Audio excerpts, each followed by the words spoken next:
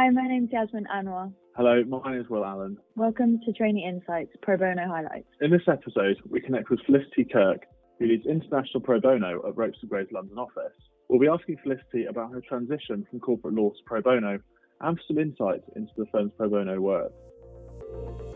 Felicity, it's great to have you here with us today. Great to be here, and thank you very much for including pro bono in this podcast series. There's an increasing amount of interest in law firm pro bono, both from those at firms and those looking to join firms. So I'm really delighted to have the chance to talk to you today a little bit about it. Fantastic. That's great to hear. So without further ado, I say let's get into the questions. So Felicity, you've had an interesting and varied career.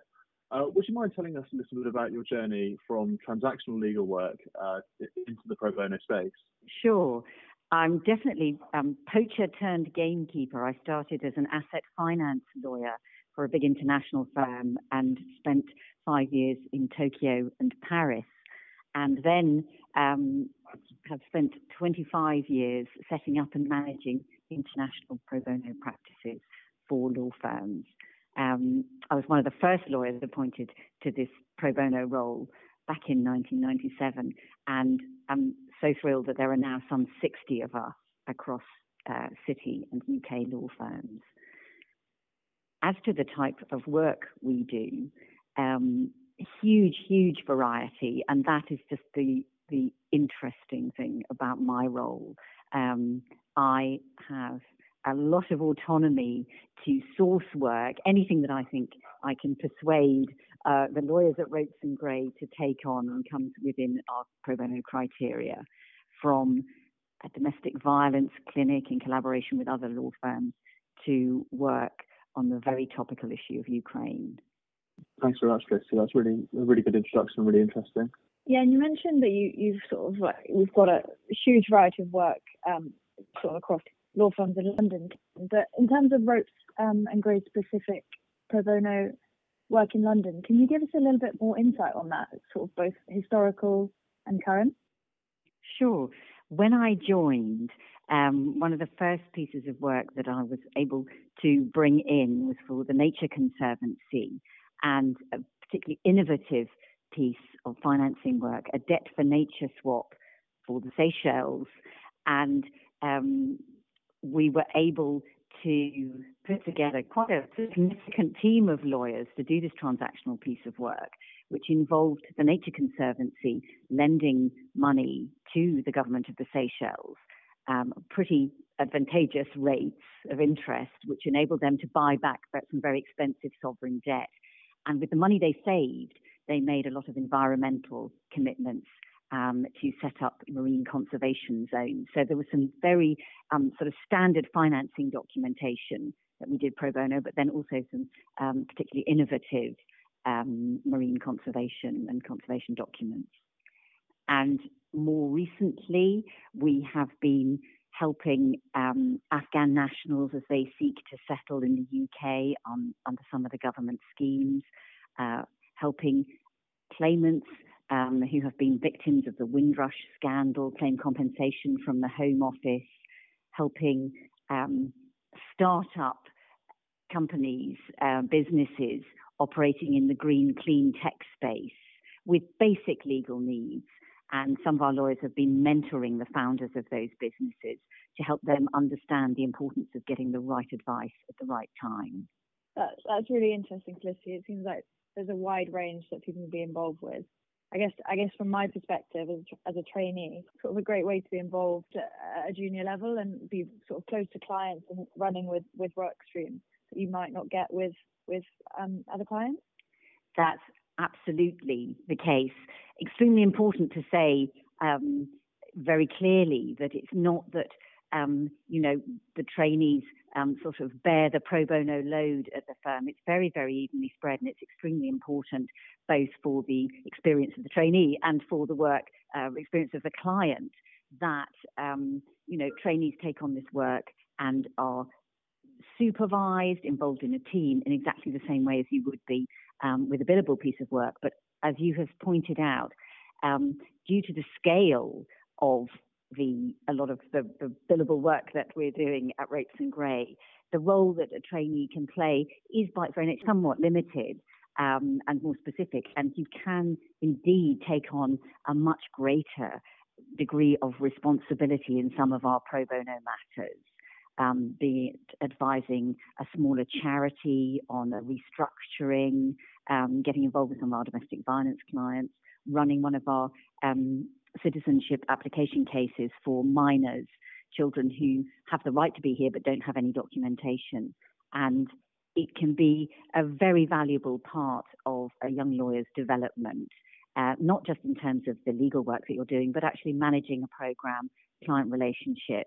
Yes, definitely. And I think it's such a great way to sort of be in touch with other associates and partners that you work with that maybe aren't in your team when you're in a certain seat. Absolutely, both in the London office and within our international network of offices. We do a lot of cross-staffing, and it's a fantastic opportunity to meet colleagues and work with colleagues that you wouldn't otherwise perhaps get the chance. Yeah, no, I've definitely found that during the pro bono work I've taken on throughout my career at Ropes. It's a great way to meet people from other teams, I agree. So Felicity, moving on, what do you feel has been the greatest achievement so far in terms of ongoing pro bono work at Ropes' London office? If you could name just one, that'd be, I'm sure our listeners would appreciate that. Ongoing, I would say it is our Kids in Need of Defence programme, that we're founding members of this collaboration, helping undocumented minors gain citizenship or leave to remain. And it was quite a departure for the London office. We, for the very first time, were directly representing individuals in quite a complex application process with the Home Office. We have linked up with Kids in Need of Defence UK, who provide very specialist training and supervision for us, which is key when we're stepping out into an area that isn't within our usual practice. We've touched on it a bit on sort of how rewarding it is to be involved in pro bono matters. But I guess more generally, why do you think it is so important that law firms undertake work in the pro bono space? And how do you think Ropes and Gray's London office stands out in the space?